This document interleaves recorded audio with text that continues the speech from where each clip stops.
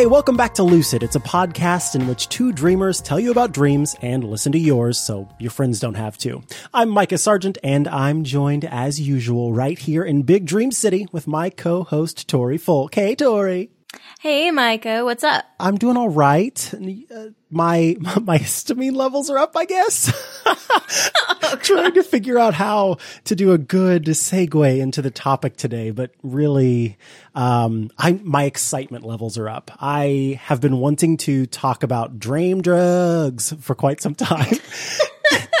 So I'm glad we're finally talking about dream drugs. Yeah, me too, actually. I found a lot of this way more fascinating than I thought I would initially, which is super cool. Fascinating and complicated as hell. Yeah, definitely. Just because, one, I feel like there are so many different types of sleep aids and things like that. And also there's so much neuroscience that goes into it. And I don't know about you, but I'm definitely not a pharmacist, nor am I a doctor or a nurse or even, like an old timey barber / surgeon. So like I have reading some of this, priest. I was like, oh, okay, good.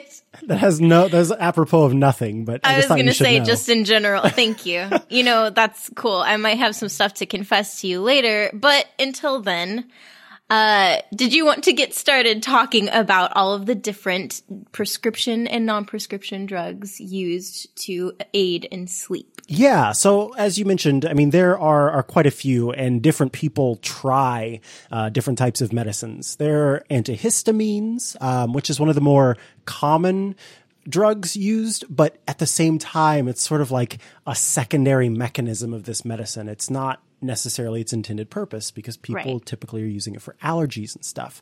Then there's benzos, that's benzodiazepines, as well as some less common ones that maybe we'll touch on in the sense that, we'll discuss sort of these different mechanisms of sleep, but they aren't as big as Ambien and its various cousins, and then things like antihistamines. You give your child that little pink pill of Benadryl and suddenly they're knocked out for the whole plane ride. Glorious. So why don't you start by talking about Ambien and its cousins, because I am curious about I really know nothing about Ambien except that anyone who ever talks about Ambien talks about Ambien addiction. It's like they go hand in hand, and therefore I'm very afraid of Ambien. So what is it? How does it work? And why am I afraid of it? Should I be? Okay.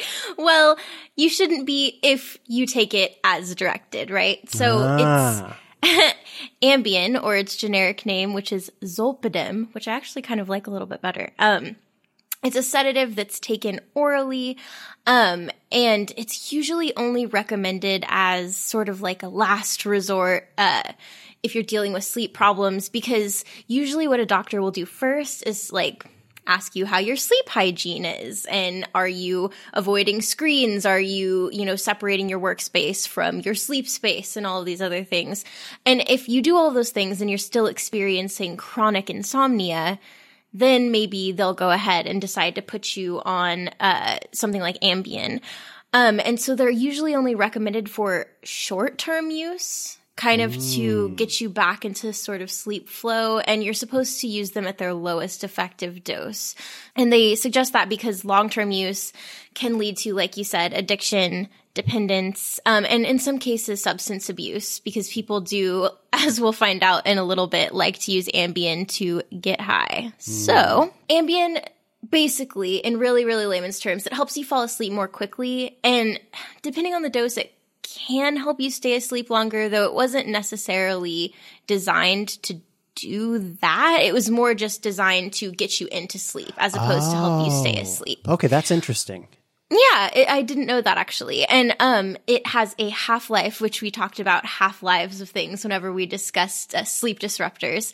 It has a half-life of about 3 hours, so that means it takes about 3 hours for half of the dose to kind of work its way out of your bloodstream. But if you have liver issues, it may take a little bit longer. It may stay with you a little bit longer. Okay. So now into the really fun complicated neuroscience.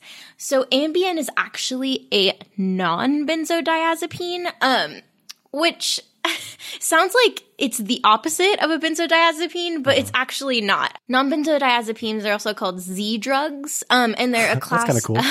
Yeah, it's because they all have Z in their name, which I thought was really fun. I'm kind of disappointed that that's all that it is. Okay, this one's got a Z in it, so it's a Z drug. Well, for some reason, whenever I first read Z drugs, I thought Z like catching Sleep? some Z's. I love But it. that's not what it is. But in my mind, that's what I'm assigning to it. So Z drugs are a class of psychoactive drugs that have similar. I'm sorry. I just see these Z's in the air every time you're saying that now. I'll be quiet. Z drugs. Okay. So they're a class of psychoactive drugs that have similar properties to benzodiazepines. So your benzodiazepines are like your Valium and your Xanax and your Klonopin and things like that people usually get put on for severe anxiety issues and things like that. But unlike benzodiazepines, they're kind of considered to have less of the bad side effects. I guess it was sort of difficult to discern what exactly the benefit of taking a non-benzodiazepine as opposed to a benzodiazepine is.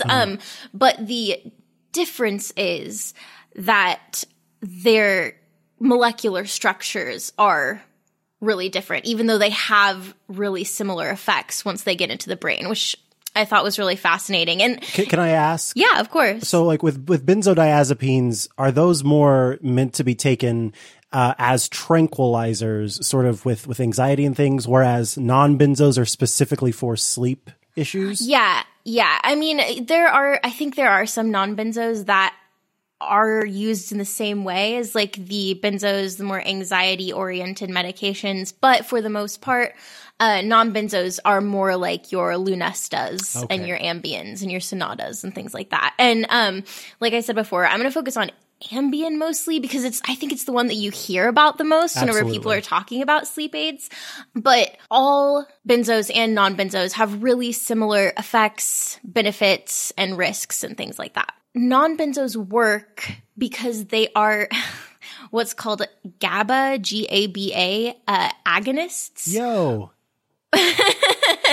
GABA. Listen, I always said that you would be perfect for DJ Lance. Okay, anyway, from what I understand, I feel like I'm going to be saying that a lot.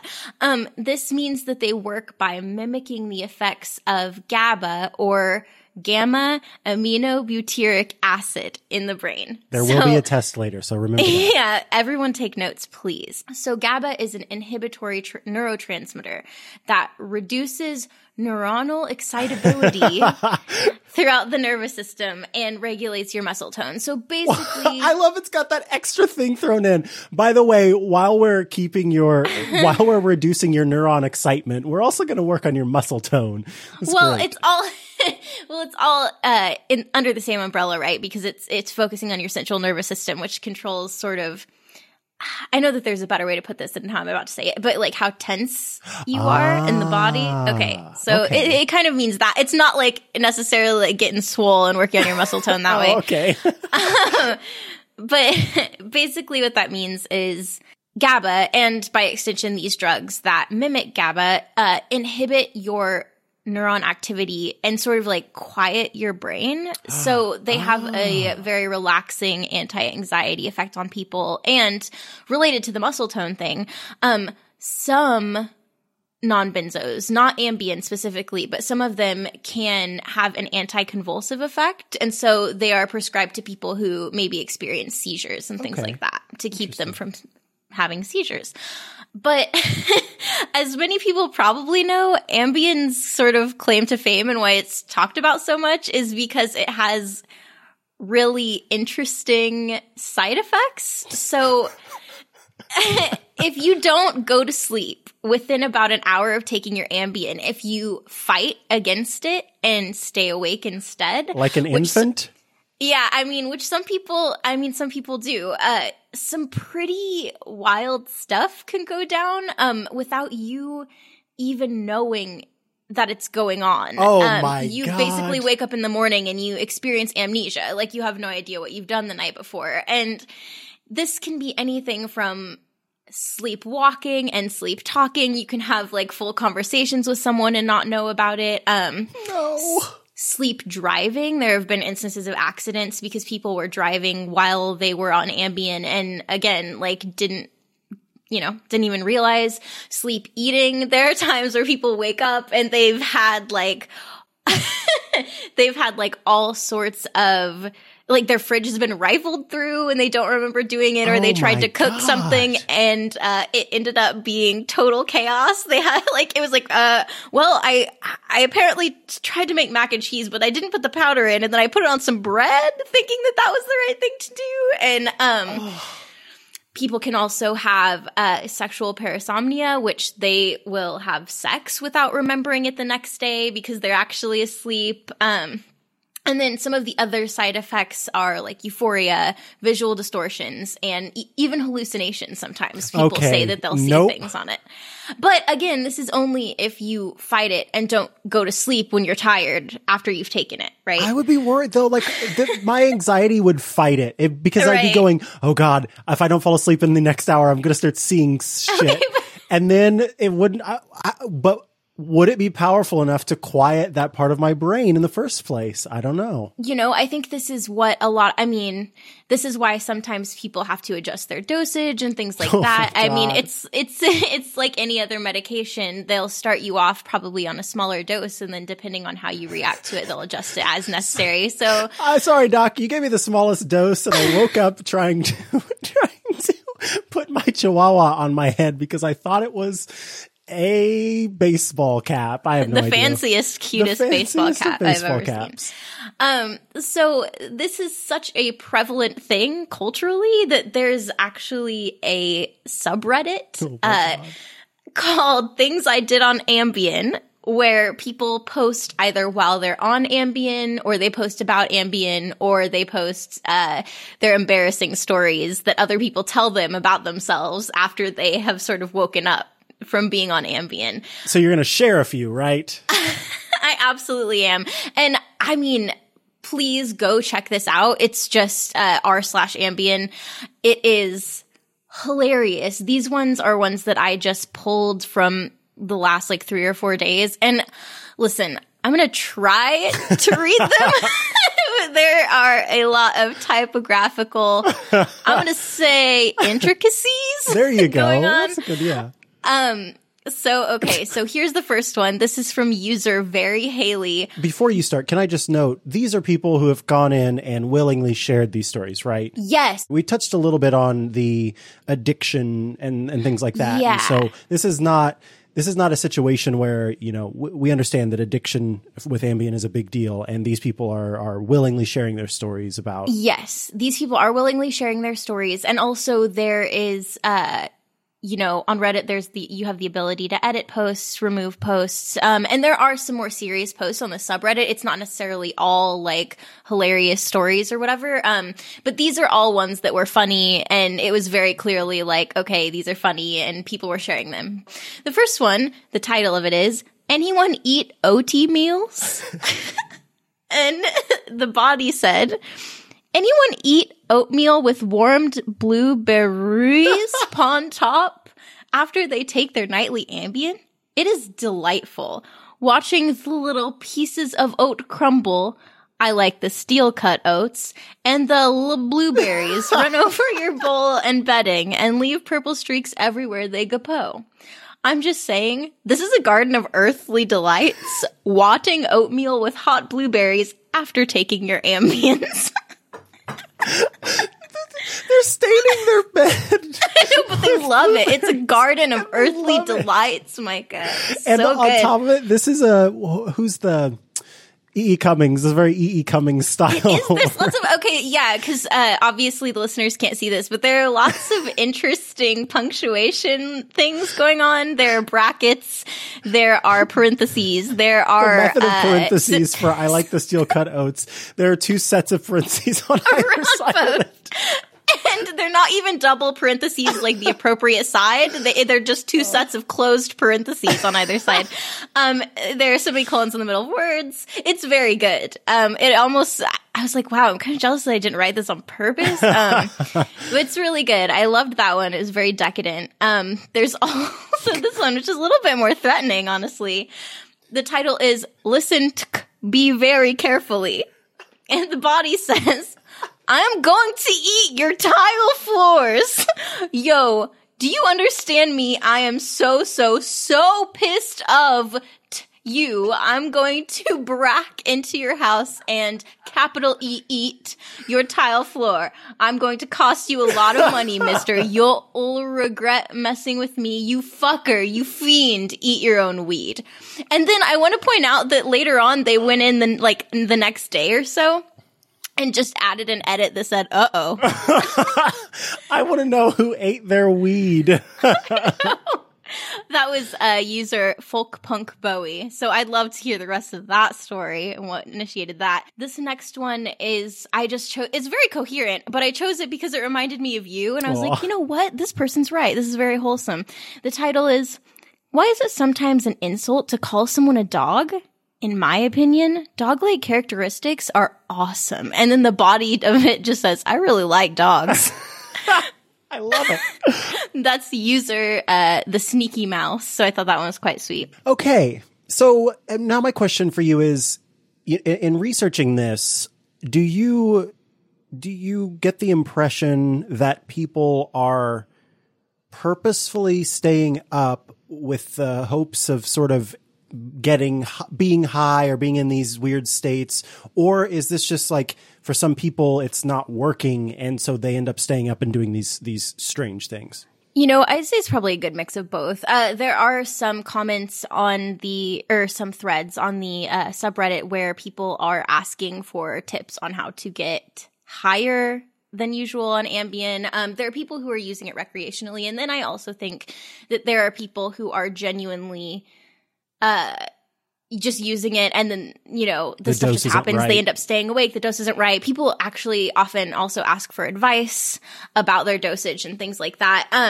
So yeah, I would say it's a good mix of both. And, you know, I'm glad you asked that, because though those posts do seem really fun, because they're really great, there are also a lot of negatives when it comes to taking Ambien, especially recreationally. And while, like, I'm not trying to scare anyone about taking their Ambien. Like, if your doctor has told you to take your Ambien, you know, and that's something that you're choosing to do, absolutely, you know, you're free to do that. But if you're going to, if you want to, you know, mess around, get high on Ambien and things like that, I think it's worthwhile to know the risks just in case, so you can sort of weigh that. So some of the negatives, some of the side effects of Ambien will last well into the day after you've taken it for some people. So you'll wake up with a sort of groggy, foggy headed hangover kind of feeling. So some people will actually, even though they didn't take the Ambien that morning or anything, they may fall asleep while they're driving, or they may struggle to operate machinery or things like that.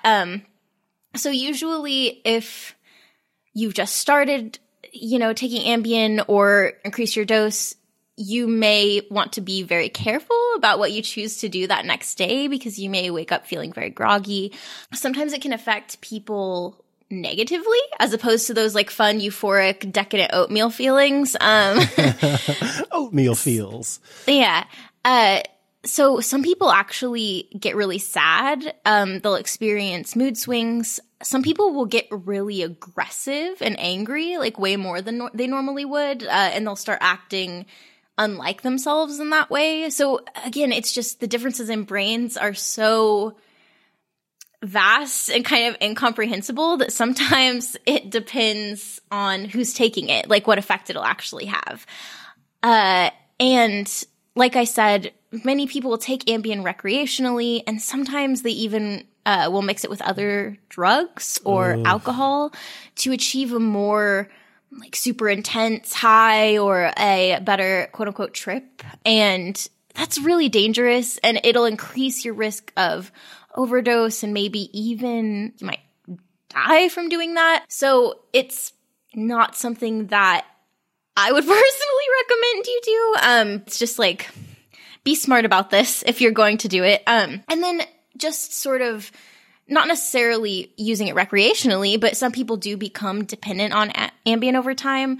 And if that does happen, usually what a doctor will do is decrease the dosage slowly and gradually, because if you quit cold turkey, there are lots of really negative, terrible side effects, like anxiety, severe mood swings, nausea and vomiting, uncontrolled crying. Oh, great. And trouble falling asleep, I'm sure. Yeah, delirium, seizures, panic attacks, and you can also just make your insomnia a lot worse. So because of all of this stuff, and also because Ambien can be used in sort of nefarious ways by other people, really disgusting people can even use it for sexual assault and things like that, it's considered to be a Schedule IV controlled substance, which, you know, that basically means that it's going to be more difficult than other prescription medications to acquire legitimately. So, you know, it's different than just going into your doctor and saying like,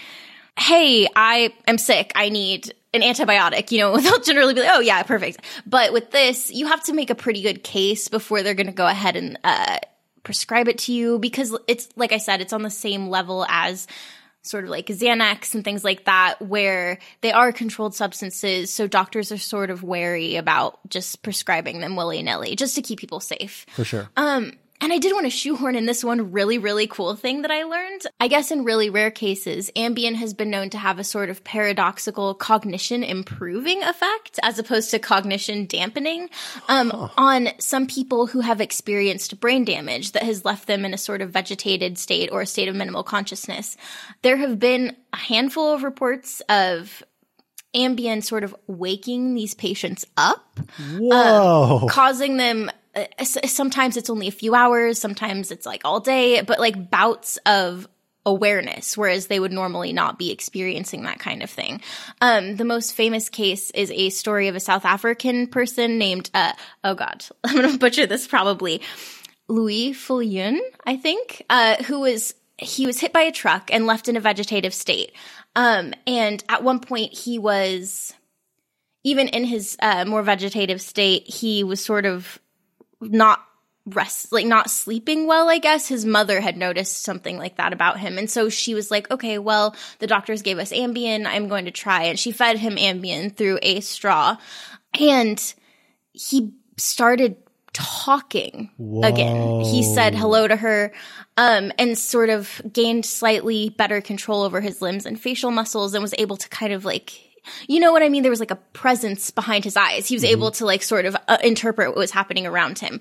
It only lasted for like a couple of hours and then it wore off, but she was sort of like, oh, maybe we're onto something. So she spoke to his doctor and they started giving him Ambien daily as sort of part of his daily medication regimen. And against literally the greatest odds, he one day woke up and he was able to speak in complete sentences. He recognized his family.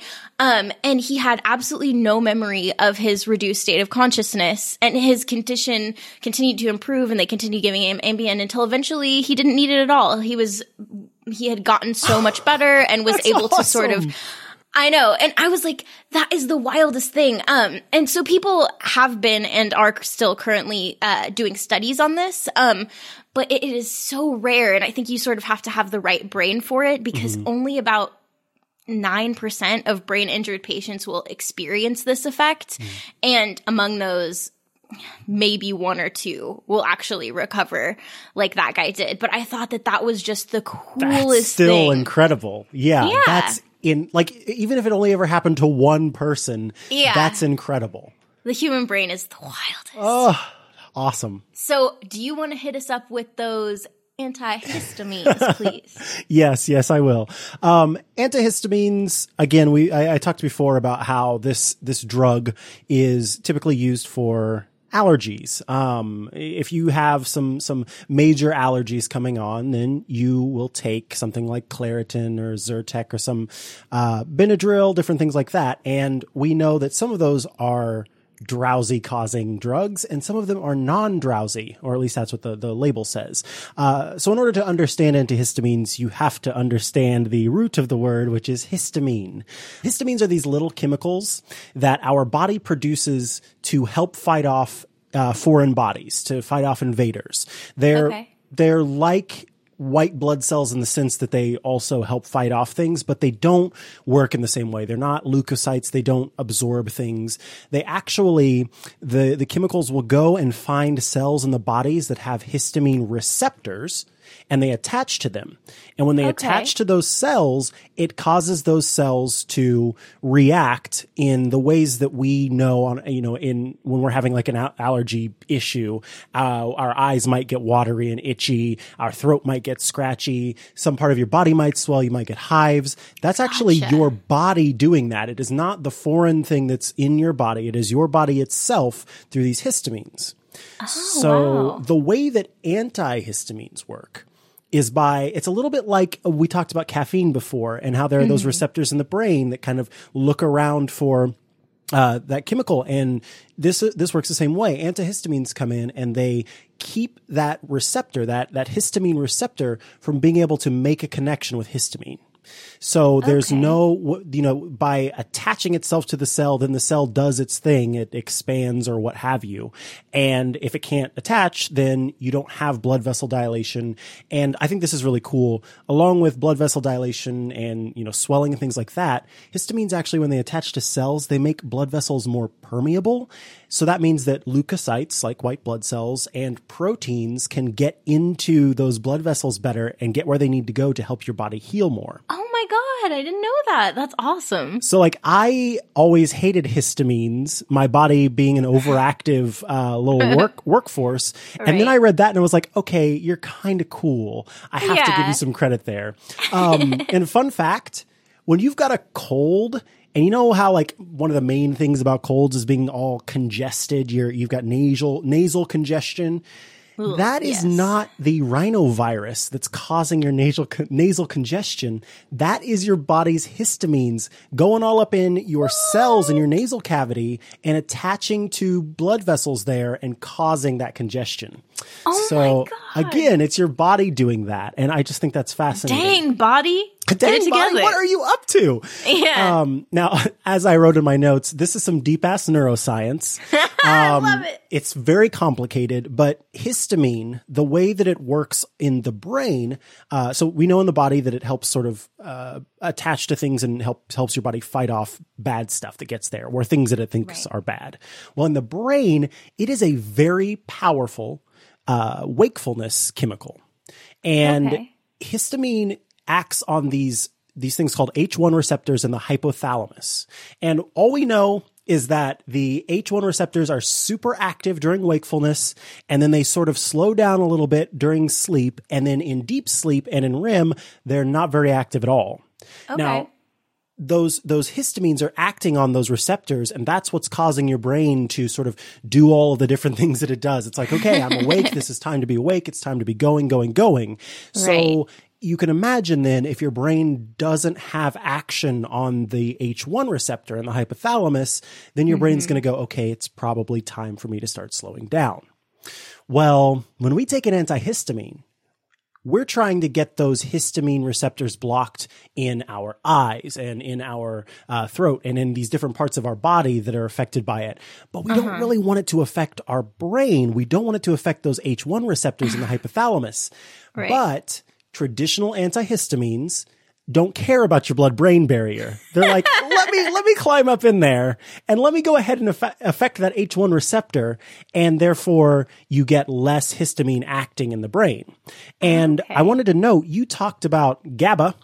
Histamine is sort of the antithesis of GABA, and neurologists and neuroscientists and all the people who look at how we've evolved over time in our brains think that GABA came along because histamine is such a powerful wakefulness chemical that it needed a break. It our brains needed, and I don't mean a break like, oh, I'm going to take a break. I mean like hit the brakes kind of break. So GABA works as that, let's slow down, because histamine can be so powerful in keeping us awake. That's amazing. So again, now antihistamines, they get in the way of those histamines. They get into the get through the blood-brain barrier, and they start messing with things there. So what about these newer antihistamines, these ones that say that they're non-drowsy? Well, there are two different types that most people are going to come into contact with. And there is one type that instead of affecting the H1 receptor, that one in the hypothalamus, it affects the H2 receptor. So ideally, you just wouldn't go into the brain at all and fuck with those receptors. But if it's going to happen, then let's have a chemical that messes with the H2 receptor. That one's not as important in terms of keeping you awake or keeping you asleep. So fine, good, whatever. However, the most recent drugs like Claritin, those don't get access to the brain at all. So their chemical process keeps them from actually crossing the blood-brain barrier and affecting any of the receptors there. So they do go into, your different cells throughout your body and keep those receptors from connecting with the histamines, but they're not going to mess around with any of the blood-brain barrier. Okay. The last thing that I want to touch on in terms of histamines, and this is this very, very, very, deep neuroscience, but the histaminergic neurons display maximal activity during the state of high vigilance and cease their activity during non-rapid eye movement and rapid eye movement sleep. What that means is there are neurons in our brains that are explicitly responsible for creating histamines. And when we are most awake, it's creating histamines and therefore affecting the H1 receptor. And whenever we go into those deeper stages of sleep, then they are not even active at all. They're not creating histamine. So you can think of it, if you take an antihistamine to help you sort of start to fall asleep, which occasionally I'll take something called ZzzQuil, and ZzzQuil is an antihistamine drug. So it starts to go, it's made to crawl into your brain and affect that. You got less histamines in there floating around doing their things, basically like running up to and smacking your H1 receptor, boom, boom, boom, and saying, wake up! That's not happening. So then you start to feel drowsy and you can sort of hit that stage 1 of sleep. Nice. That said, the last warning I want to give you, there have been some comparative studies done between old school antihistamines and new school antihistamines, the one that have that non-drowsy label. Right. And in these comparative studies, it shows that things like Zyrtec and Claritin and these different drugs still, at least as reported by human beings, seem to have some effect on wakefulness during the day. So even though they don't appear to be chemically affecting the brain in the ways that we know, there may be other processes at work. And in fact, an allergy medicine that I took for a very long time, Zyrtec, was shown to negatively impact the mood and maybe even worsen depression. Wow. Okay. So it may not necessarily affect you in the way that it makes you sleepy, but it might really bum you out. Yeah, you might get bummed out. No. And so during the day, you're taking this allergy medicine hoping that it bats back your histamines going and screwing with everything. Right. And it does that, but at the same time, you're still going to have low mood, low energy, low this, low that. And that's not ideal. Not the best. So that is an sort of overall look at antihistamines and the way that the histaminergic system works in our bodies. So we've talked about the benzos and non-benzos. We've talked about antihistamines. Okay, so what about everyone's favorite go-to supplement remedy, melatonin? Good old melatonin. Miss Melatonin, the sleep hormone. Yes. It's important to note it is not a sedative. A lot of people think, if I take this drug, then it's going to work something like Ambien or which, Ambien has its own effects, or even something as simple as ZzzQuil, an antihistamine. And it doesn't work that way. In fact, melatonin, in terms of the mechanisms of action, is best described kind of as a coach for your body's natural cycles. Okay, I like that. Yeah, it kind of keeps your shit on track. It's like, hey, now is the time for you to start to feel tired and go to sleep and, go deeper into sleep and stay asleep. And now is the time for you to be awake. So it's not only working on your sleep cycle, it's also working on your wakefulness cycle, which I think is really fascinating. That is, yeah. Before it became this really popular thing that a lot of people use these days and thinks is going to, change everything for them, it was most often recommended for people who were experiencing jet lag, because the idea was that it would help you get your cycle back on track, because that's what it does. Again, it's like a drill sergeant. It gets in there and it's like, now listen here, buddy, let's get back on track. Okay. But my favorite thing about melatonin is the way that it is controlled in our body through this really cool thing called the suprachiasmatic nuclei. Whoa. I'm already intrigued. Suprachiasmatic, forget supercalifragilisticexpialidocious. We have this little system in our brains called the suprachiasmatic nuclei. So it's two pieces. Okay. And it is responsible for our circadian rhythm. There are photosensitive cells in these nuclei that are directly attached to our eyesight. And throughout the day, as we're going along and we see day and night, or in the case of our modern lives, we see artificial light, this little thing is responsible for the regulation of our 24-hour circadian rhythm. Now, it is responsible for controlling and activating neurons and sending out hormones throughout the body to keep our circadian rhythm on track. And it uses about 20,000 neurons to make all this happen. This tiny, tiny, tiny part of our hypothalamus, again called the suprachiasmatic nuclei, because you cannot forget that, is controlling 20,000 neurons to make sure that our circadian rhythm is not whack. However, because of the fact that it's tied to photosensitive cells, and good old Edison came along and fucked everybody's shit up. Oh, God, I hate him so much. This is sort of like, as modern humans, we need a better way, but we have not developed one. And so as the day goes on, about 9 p.m., is whenever the proper darkness levels are supposed to hit. Sort of your suprachiasmatic nuclei go, okay, now it's been dark enough for a while. That's where shit really starts to flow. That's where the melatonin gets flowing. Melatonin is created in the pineal gland in the brain, and it basically, the suprachiasmatic nuclei is like, yo, pineal gland, time to start making melatonin.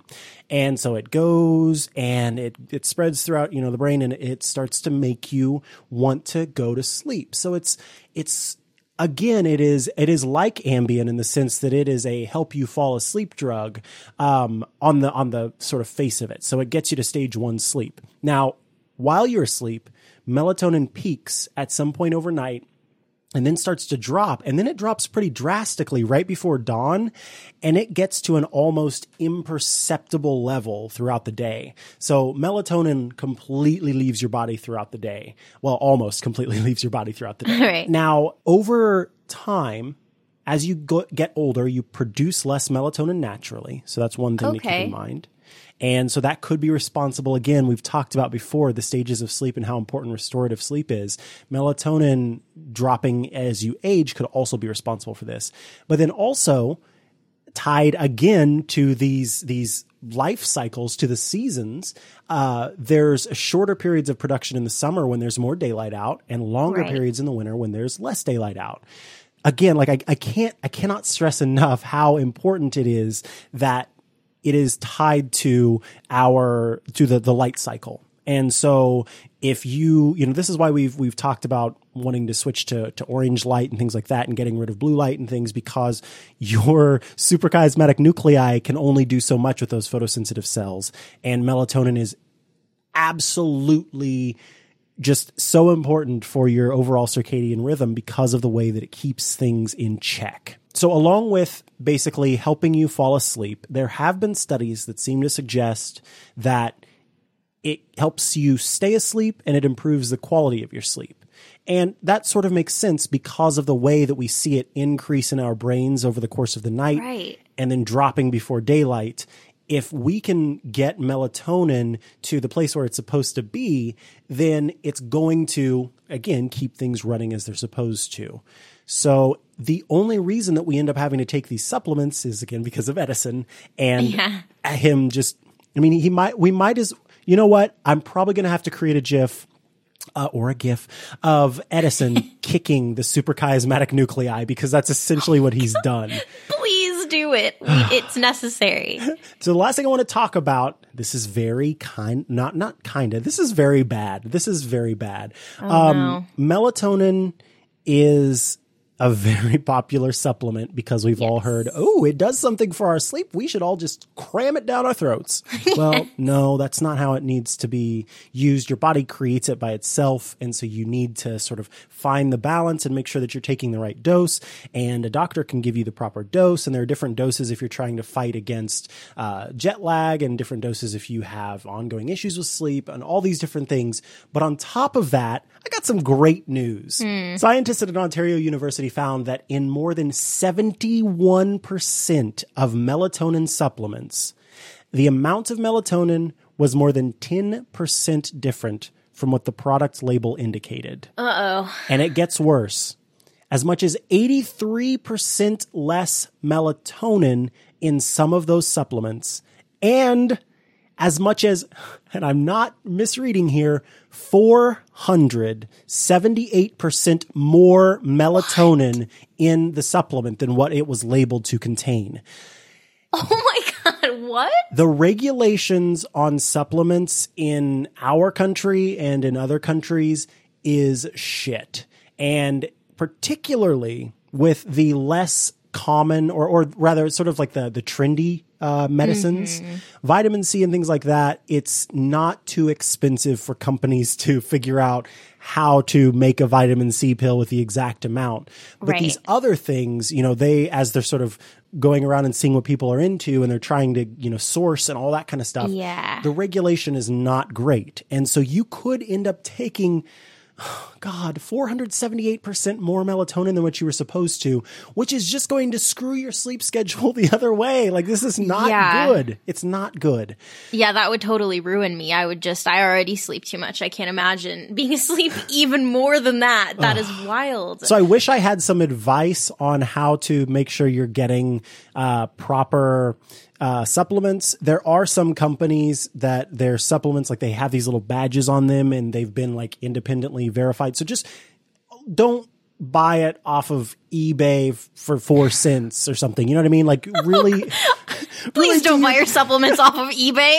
For 4 cents. Please do your due diligence before you decide to do these drugs. And even better, talk to your doctor and your priest. I'm available with the priest, but not the doctor. So talk to your doctor about melatonin supplements before you go about taking them, because you don't want to over or underdose, and you want to make sure that if you're going to do this, you do it right. So you just mentioned melatonin's it's sort of like, it's not very regulated, right? Supplements are very, very difficult for companies to regulate, supposedly, especially the really popular, trendy ones that people are all over.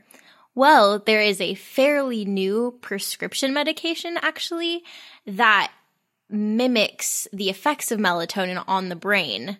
And it's called Rosarum. Like Ambien is a GABA agonist. Rosarum is a melatonin agonist. So it sort of guides your body through those same processes that melatonin would.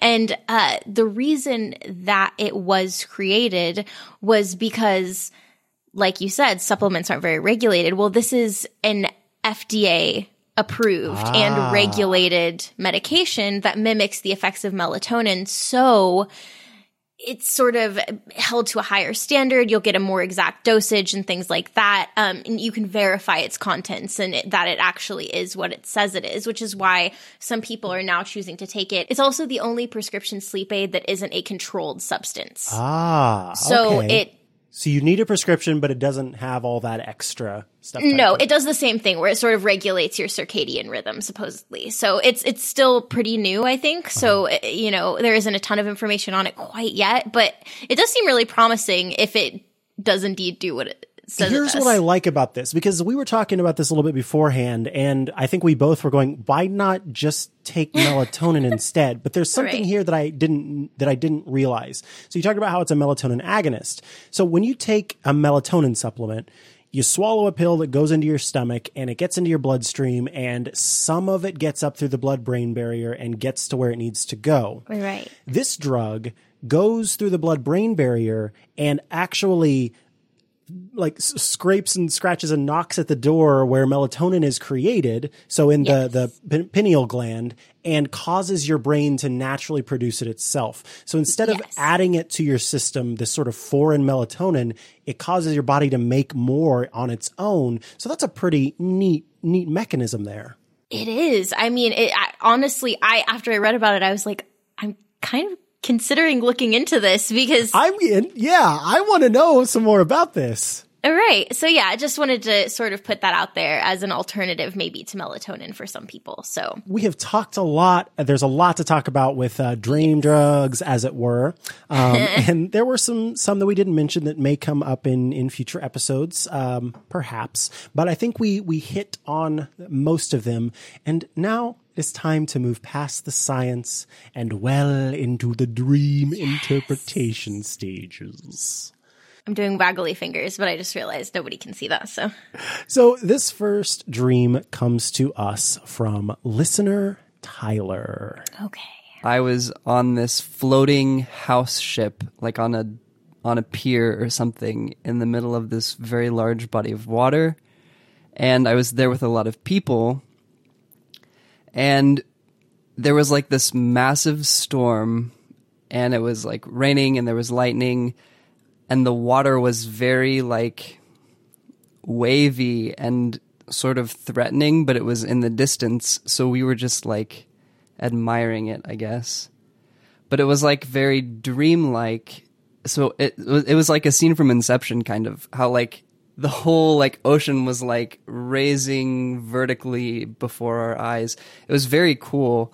And then it occurred to us that, like, although it wasn't happening right on top of us, that the storm would eventually move in, so we had to like go to a safer place. So then me and like a team of a few other people started evacuating this house thing, like the dock and then like the rooms inside and stuff. So part of the evacuation was like all of us going room to room and like opening the doors to check if there were people inside. And one of the doors that I opened led to this bathroom. And I didn't get a good look, but there was definitely a tub, and there were like 2 dead bodies inside, but they weren't like neatly dead. It was like a bloody mess. And I was just like, I saw the scene, and I was like, nope. And I shut the door, and I went back to like looking for people. And it was very hectic, but like eventually we got everybody out, and I just remember me and this team of people being like the last people out of the house. And it doesn't really make sense because like even if they exit the house, there's still like in reality, there would be a chance that the water would still get to you because going to the shore doesn't like make you safe. But it was like a portal or something, like just once you got beyond the door, you were safe. So I wanted to note here, we got some clarification on things. And one of the things that listener Tyler said he wanted to focus on was the water. And I'm quoting because it was very beautiful and sublime, but it had that threatening quality. And we were sort of marveling at it. So I'm wondering what kind of force that could be, like my brain making in my dream. And then also that there were so many people there. It wasn't like an intimate group. It was even more than a party. It was like an audience watching this sort of thing. And he felt like it wasn't people that he knew, and he couldn't remember even the people who were helping him escort others out of the house, but he felt that he knew them in the dream in a weird way, or at least that he could trust them to get the job done, even if he didn't know them. Okay. So I really love this because it touches on a lot of things that I feel are really cool. Just because this is what we just immediately talked about, what really struck me, especially in your little, like, in Tyler's little postscript saying what he wanted to focus on, the group of people, I think, is very, very cool because it reminds me of, there are lots of, concepts like this, things like the collective unconscious, and I always think of thanks, sensate, like mycology and how mushrooms will share like a giant root system that connects them even from miles and miles away, which I think is fascinating. And my thoughts are going all over the place. I'm having a hard time organizing them. But my initial thought about the sort of water and everything and it being like, I love that he used the word sublime, but beautiful and sublime, but also threatening. That immediately struck me as like, there's something on the horizon. I mean, very literally, it's a wave, but it may be in his subconscious that is perhaps a little bit threatening, and or maybe not even necessarily threatening, but like anxiety inducing. But it's also very like captivating and beautiful and sublime, right? And so, and I think that is an experience that a lot of people have whenever they are about to, you know, try something new, take a new direction with their life. They've come upon something that they're very interested in. It's like, oh my God, this incredible opportunity, or this incredible, not a coincidence, but it's like everything is aligning in this way, and it seems like very fate almost. Is that what you mean? Fated and promising, and like there's some sort of like spiritual significance to it, but it's also a little bit scary, right? To see something that, you know, wonderful and so huge, but still like you're drawn to it at the same time. I know that I'm not articulating myself. Something that could change your life in a very good way, but it's so terrifying at the same time to take that step, to make that leap. Yes, exactly. And I know that I'm not articulating it as well as I'd like, but yeah, it seemed very like so cinematic and very gorgeous. And also it had these themes of like sublimity and connectedness and, you know, working in tandem with others, and just this very, this connection. It struck me as a very like, I don't necessarily want to say like religious or spiritual, but, yeah, just sort of the connotations of those words. I like that. I like that a lot. I want to explore the idea, of a person who may be more of a loner, may typically handle things on by themselves. And when you take the time to look at something majestic and experience it, and, you know, be it threatening, like a great a big blue whale, like, yes, It is absolutely majestic, but if it were to jump up out of the water next to you, it's also very terrifying. But you might take the time. That is a very singular experience. Yes. You may all be experiencing it together, but you're taking the time to look at this thing and experience it for yourself. And so we have this moment of like a loner, you know, experiencing this bit of a frightening thing. And when the loner decides to reach out to these people that he may not even know, but he feels like he can trust them, when he gives in to trust, and decides to go forth and do this thing that he knows needs to be done, there's so much power in that. And let's talk about the fact he's going room to room, right? Looking through these doors. He comes across this bathroom, and by himself, he looks in, he sees this dead body at this bloody mess, as he calls it, and decides, nope, that's not for me. He's not only is it I think a moment of like picking your battles, but also again, that's this solidarity, or this solitude. And this was not about solitude. This was like pulling yourself out of solitude almost, and not experiencing things by yourself, and becoming more powerful through connection. Absolutely. I'm so on board with you there. It was, it seemed so grand, and the way that he described it was so vivid that it just made me immediately think like, whoa, this is one of those, like in the past, I was like, oh, I could see this as being like a prophetic dream almost. Yeah, like that, it like does have Caesar prophecy. would have, that would affect his, you know, it has that sort of weight to it. So yeah, I completely agree with you. There's lots of, you know, images of being strong enough and powerful enough on your own, but also trusting those around you and connecting with those around you in order to work together. And I also sort of wanted to touch on the house, or the houseboat thing. I'm not sure exactly. But the only way to get everyone safe was to corral everyone out of the house, which is so counterintuitive, right? Because whenever you think of a house, you think of like, oh, this is where safety is. But I think that in that, where it's like, I don't know exactly what we need to do, but I know that whenever we get out of this house, then we'll be safe. And I sort of took that as like, again, going on with the theme of big, powerful life events and sort of taking that plunge, like stepping out of what would conventionally be your sort of safe zone. Oh my God. Out into the world where it may not, like he said, you know, it's not traditionally, you wouldn't run out of the house to reach safety, but it's like out there, even though it seems maybe scary, that's where it's going to be okay. Like, and he just knows that. You know what I mean? Yeah. Well, okay. And let's take that further. So we talk about, I mean, yeah, he's even sort of analyzing his own dream here. Where he says it doesn't, in reality, there would be a chance that the water would still get to you, but taking that stepping out of the house, this comfort, this place. So let's go back to, again, the singular experience of looking on this marvel. And sort of the symbology, I think, of water and its sort of grounding, sort of cleansing properties. Ooh, yeah. I think it works. So it works in both ways. It's sort of it can steal your power in this very grounding way. And there's some beauty in sort of giving over to this force, you know. But maybe this is about not giving into the. Again, like just sort of there's a comfort and sort of a very pleasant bliss to just giving over to the forces of nature, whatever this force might be. But when you say, no, I'm not going to do this. I'm not going to be grounded by this. I'm not going to be stopped and washed under by this thing. Instead, not only am I going to save myself, but I'm also going to save this group of people from the mundanity and again from this comfort of home.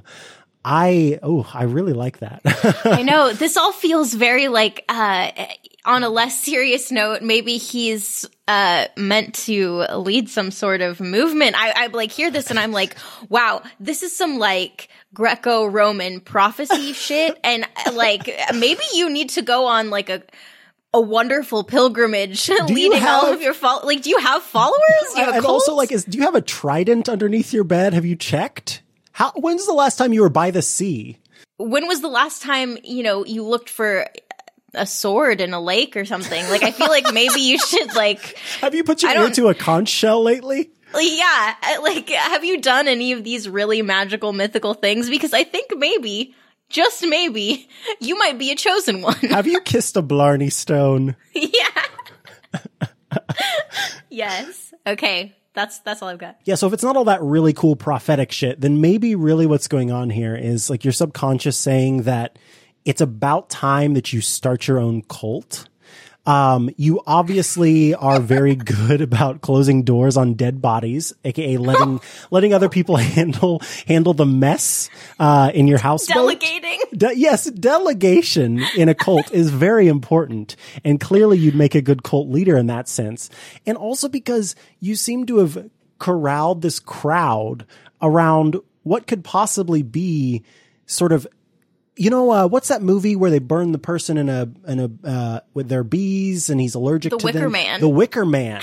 Yeah. So maybe this is sort of like the induction where all of the people that are there that you're going room to room with in this evacuation, they're the people that you're trying to get to join your cult or sacrifice them maybe. And everybody that's on this houseboat who's looking out at this very large body of water, those are your followers. And so you've got everybody convinced that like they're in danger.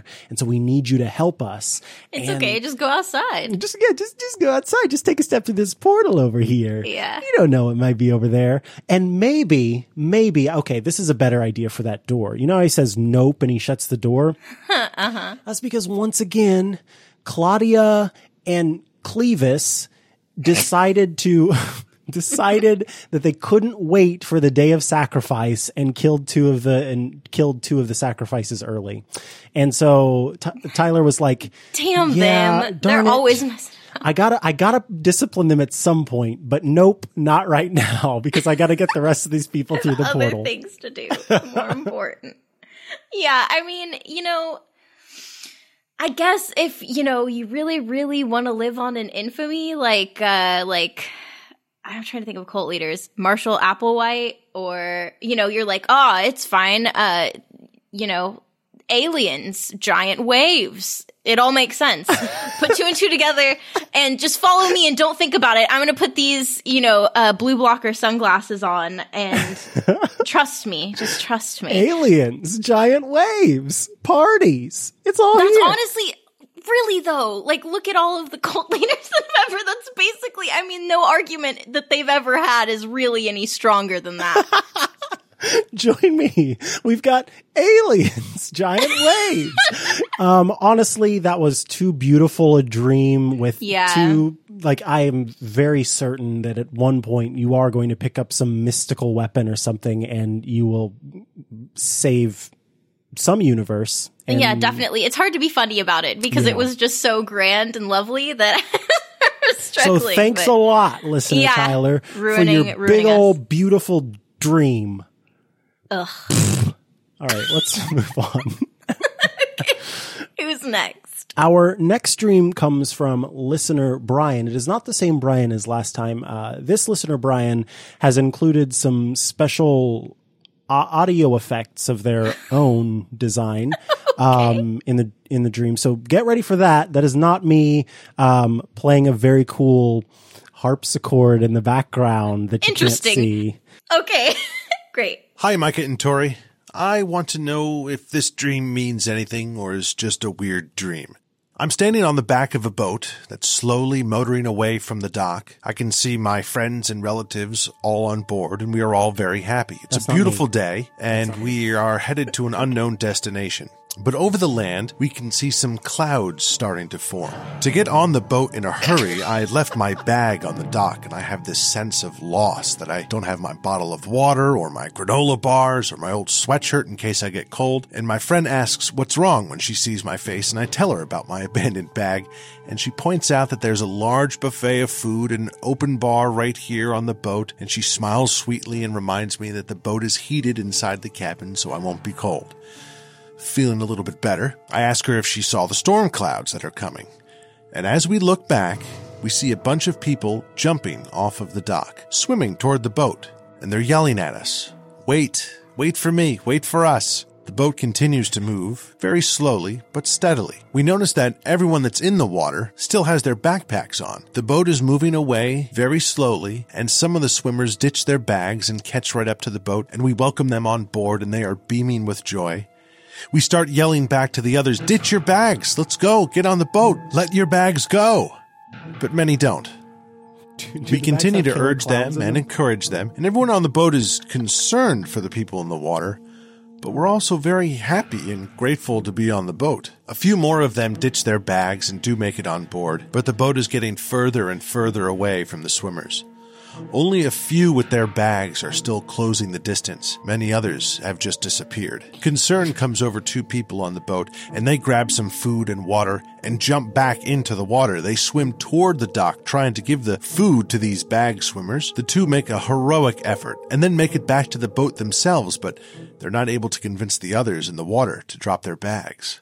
Throughout the night, we all take turns swimming out and trying to get a few of these bag swimmers that are left to come back to the boat. But the rain begins to fall and the winds begin to blow, and we're all exhausted, and we rest. The next morning, we're on a beach, and the boat is anchored a few yards from shore. The water is clear and blue and calm, and we look in the direction of our original dock. No swimmers made it. I whisper a quick prayer, and then turn and begin walking down an aisle. It's a wedding. Boats from all over start appearing on the water, carrying other wedding goers. And now there are many aisles that people are walking down, and they all lead to the middle of the island. And as we walk down toward the middle of the island, the tide starts to roll in. We make it to a wedding chapel, and the water has flowed right up to the doors of that chapel. It begins to seep in through underneath the doors and even through the windows. I find myself standing with my wife at the altar, looking out at my happy friends who are up to their shoulders now in water. They begin to lift us up and hold us above the water. It continues to rise, and soon my wife and I are the only ones that are above it. But I'm not afraid. I'm grateful. Then the first splash of water washes over my chest. And I wake up. So, what the heck does that mean? I think that recording means that this is officially Brian's show now, I think, is what that means. I think that might be what it means. That was a very creative endeavor. I do like bag swimmers. Yeah, this sounded like a very fun insult to me. You bag swimmer. All right, we've gone through that very C.S. Lewisian adventure. Yeah.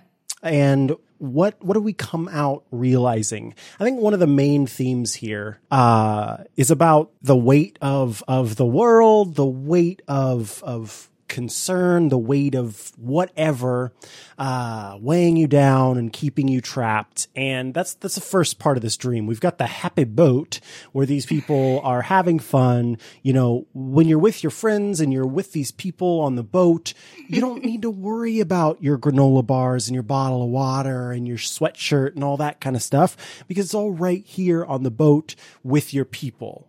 And so it's okay to sort of what is that song? Feel the rain on your skin. Basically leave it all behind and not worry Right. about it. What's interesting, I think, is the way that this dream sort of goes into a potential another sort of metaphor, which is the concept of this water, because we do have self-sacrifice taking place. Yeah. And I wonder if this is just sort of like a big reminder that no matter what you do, we're all going to die. Oh my god. Okay. Good. Yeah, no, that's great. That's not exactly what I thought, but I appreciate you really bringing us down with that memento mori. I will say that as soon as I heard that this one was also about a boat, I started saying boat dreams, but to the tune of Jimmy Buffett's Boat Drinks in my head. Boat drinks. Boys in the band ordered boat drinks. Visitor scored on the home rink. Everything seems to be wrong. I was like, boat dreams, the boys in the band ordered boat Boat dreams. dreams. I really liked where you were going with this, the weight, the concept of this weight. Because whenever I heard it, I initially thought like skipping to when all of these people are like behind the boat and he's trying to save them, and he discovers the only way that he can save them is for them to ditch their backpacks, right? Ditch your bags, bag swimmers. And that sort of made me think of, you know how when someone is feeling very low or struggling and, but they're in a point where they won't accept help because there's something that they're not letting go. And they're just like, yeah, it's hard to reach out and, you know, save them, bring them back on the boat when they are sort of really, really holding on tight to this, whatever's sort of dragging them down. And so that's what I thought is maybe Brian is dealing with some individuals in his life that he really, really cares about, you know, and that he has fun with when things are good. And he wants to be there for them and help them, but he also kind of recognizes in a subconscious way that he's not really going to be able to until they start to ditch that weight and accept his help. And then conversely, whenever he talks about whenever it's him and his wife at the altar at this beautiful wedding and all of the water is flooding in and all of his friends are back, and sort of, I almost saw it as like in return, they're lifting him up and keeping him above water. And so I saw it as this sort of like exchange of like caring and love for others. Like, you know, I don't know where else to go from there. That's kind of as far as I got. But what do you think about that? I like that. It's certainly much more positive than what I had come up with. Everyone dies. I mean, that is sort of like, it felt like, okay, so we think about this journey over the course of this dream, and it starts with life existing again, sort of in your younger days. And I don't mean super young, because when you're super young, everything doesn't, like, you're just like, everything's great. There's something blue in front of me. That's great. I'm talking about sort of like high school into college and angsty and you let a lot weigh you down and keep you down. And then this boat is sort of like that period of time where you go, I don't care. I don't need to let those things weigh me down. I can find beauty and happiness in my friendships and in the connections that I make in this world and in the things that I do here. And all of that weight that I've gathered in that backpack through high school and through, all this different stuff, I can just let that go. But there are some people who get stuck in those periods of time and they can't let that stuff go.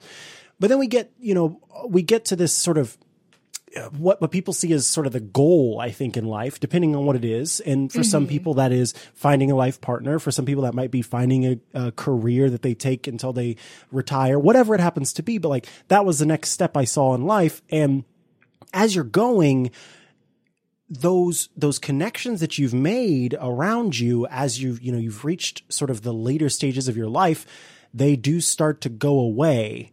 If we think of the ocean, if we think of the water as the process of life, and essentially from when it touches your toes all the way up to when it touches your head, when it's over your head, you're dead, essentially. Right. And so like that's the end of life. And so you count in those later years on those connections to sort of keep you afloat and keep you positive and keep you happy. And you rely on your friends and your friends rely on you, and they're a big part of it. But even through all of that, we all die in the end. The water still climbs over our heads and we go away.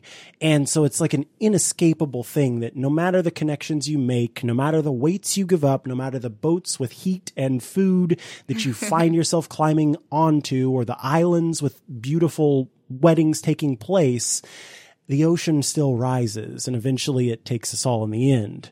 But there's a lot of beauty in this dream, like regardless of the shade we were throwing at the production of the dream, like it's still the dream itself is gorgeous. Oh yeah, definitely. And it's almost an appreciation of life. And so my earlier joke about who gives a carrot, that was me being silly, but genuinely, like, there is some beauty in the futility of life because nevertheless we persist. Yeah.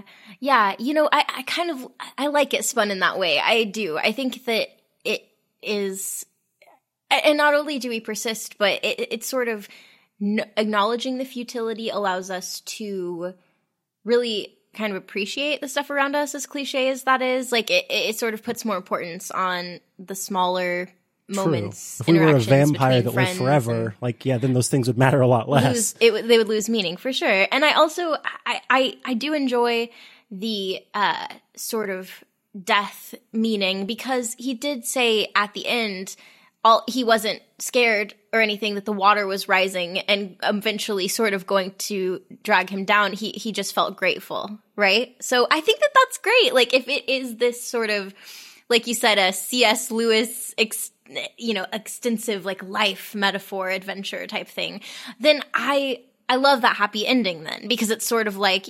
the water always does take us in the end, but grateful for the things I did along the way. Yeah. And the things that you saw, like you saw some awesome feats performed by, these people too. And if it's not that, then it's probably just internalized fear of oceans or rivers or streams. Or backpacks. Or backpacks.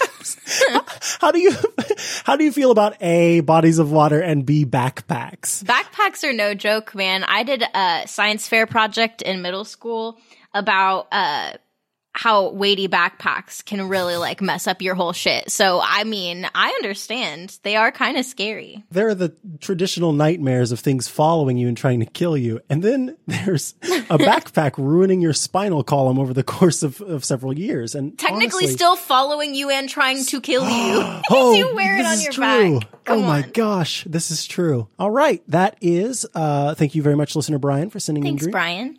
And our last dream comes from listener Brad. Tori, would you like to read the email that listener Brad sent in? I would love to read it. Okay, so this is a little bit of a different one. I just want to start off. This isn't Brad talking. This is still Tori talking. I haven't become Brad yet. I am become Brad. Yeah, it's not necessarily a specific dream. It's sort of you'll see. Okay, Brad writes, Hey dreamers, I want to write in not about a specific dream, but a particular type of recurring dream that I frequently have. I often dream of the apocalypse, in which some cataclysmic event happens and I'm then trying to survive in the immediate aftermath. I have dreams of meteor apocalypse, tsunami apocalypse, vampire apocalypse, alien apocalypse, demon apocalypse, and even apocalypse from the earth being rent by some unknown force, and other various forms of apocalypse. It seems strange to me that I do often dream of apocalypse, and I'm guessing that it's not particularly normal. Why do you think that this is a common theme in my dreams? Regards, listener Brad. Man, those are some apocalypses that I didn't even know or consider That is what I was existed. about to say. You need to write some books, please. They can be called the Apocalypse series, and it's just different ways that you write the destruction of the universe. I want to hear listener Brad's apocalypse tales, and Yes. I think that is first and foremost what your subconscious is telling you, that you've got some books to write, my friend. Use that Or apocalypse movies to make, perhaps. Oh, yeah. People would love that. People love apocalypse movies. People Come on. love apocalypse. You know, They whenever you do. get chicken pox on your lips, I Ew. guess. God, thanks a lot for that. That's not what this dream is about. I think that a very easy answer here is that anxiety about the end of something, anxiety about disaster, be it small or large, that exists in your life, is playing itself out in your dreams. And so it doesn't necessarily have to be that you're afraid of the world ending. You don't mention that. You don't mention that in the email that you sent us, but it could be that you are afraid of some sort of emotional change that's going to take place, or like the possible ending of something that you've held on to for a long time. I mean, it could be anything that for you, whether you realize it or not, is apocalypse level in its effect on your psyche. And so it overall to me sounds like it's very tied to anxiety. If it's not about making movies, but I mean, Tori, do you have any other thoughts? Again, it's just so many types of apocalypse. You have a very creative mind. I gotta get that vampire apocalypse book at least. If you only do one, I would love to have that one. But also, I mean, I'm with Micah on this. I really think that, you know, I'm a creature of habit, and I respect that in others because it is you know, very comforting to fall into these patterns. And you may, like Micah said, be worried about the end of something or some sort of drastic change that's going to muck up your whole business, all of your, you know, the habits and patterns that you've set in place for your life. And I mean, honestly, I'm curious because you don't really mention it, but how you end up dealing with it, right? Because it's kind of all in that, like, do you cope with it well? Is it sort of like your brain is rationing out like, I mean, yeah, sure, you know, some unknown force rented out the earth and so they're putting an end to all humankind, but you're managing in the dream, you know, you're not,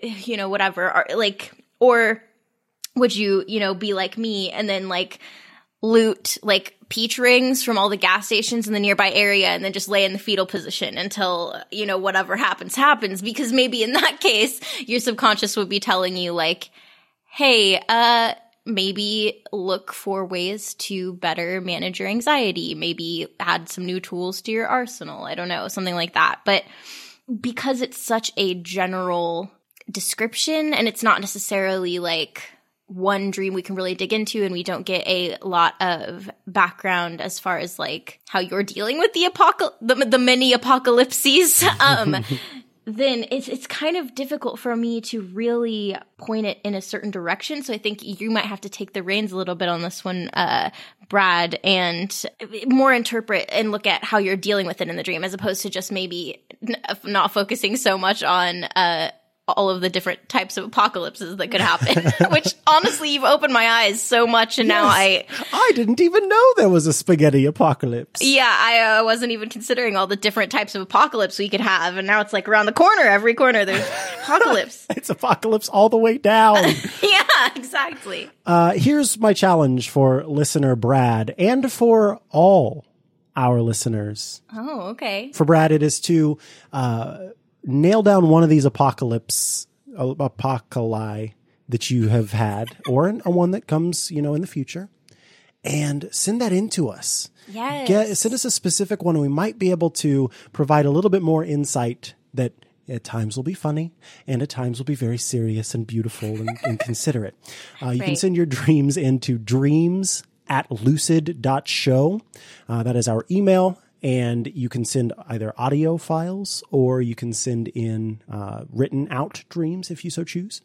And if you follow us on Twitter @lucid_podcast, you could also direct message us with your dreams. Oh, yeah. We love that. So any of those methods, or if you just want to tweet at us and you've got, a link to an audio file, that would be great. It's not great to do 240 characters for a dream. Usually you need a few more than that. So those are the two places to hit us up with your dreams. Or you can also go to lucid.show and click the dreams link at the top. And guess what? There's a form there where you can fill it out with your dream. And Edda, the dream sheep, will collect your beautiful, brilliant mental makings and carry them to us in Big Dream City. Love that alliteration. And also, I just wanted to say, if you guys could, Micah has actually posted on the Lucid Twitter account how to give us a rating or a review. If you guys could even just tap the stars, it takes literally 2 seconds. That would help us out so much. We would really, really appreciate it. We have been pleasantly surprised and very happy to see the listenership growing quite a bit. I'm so grateful. It's the wildest thing. I love it. I'm so happy. It's been really good. And with that, we want to continue to grow the listenership so we can always have dreams out there to rate. Not to rate and review. So we can always have dreams to interpret on the show. So just by tapping those stars, you are going to put this podcast in front of more people. And shout out to one podcast review that we have in the iTunes store right now, with more on the way. So sweet. So awesome. Thank you so much for doing that. And genuinely, you have no idea how much that helps. Even if you just tap those stars, it's very helpful. So that is, I think, gonna do it for us this week. We just should let everybody know where they can find us. Tori, if people are looking for you online, where can they find you? If you're looking for me, you can find me on Twitter @TSFolk. That's TSFOULK. And Micah, what about you? You can find me on Twitter @Micah Sargent, MIKAHSARGENT, or you can head over to chihuahua.coffee, CHIHUAHUA.coffee, with links to all the things I do. Until next time, it's time to tiptoe off to Big Dream City. Good night. Good night.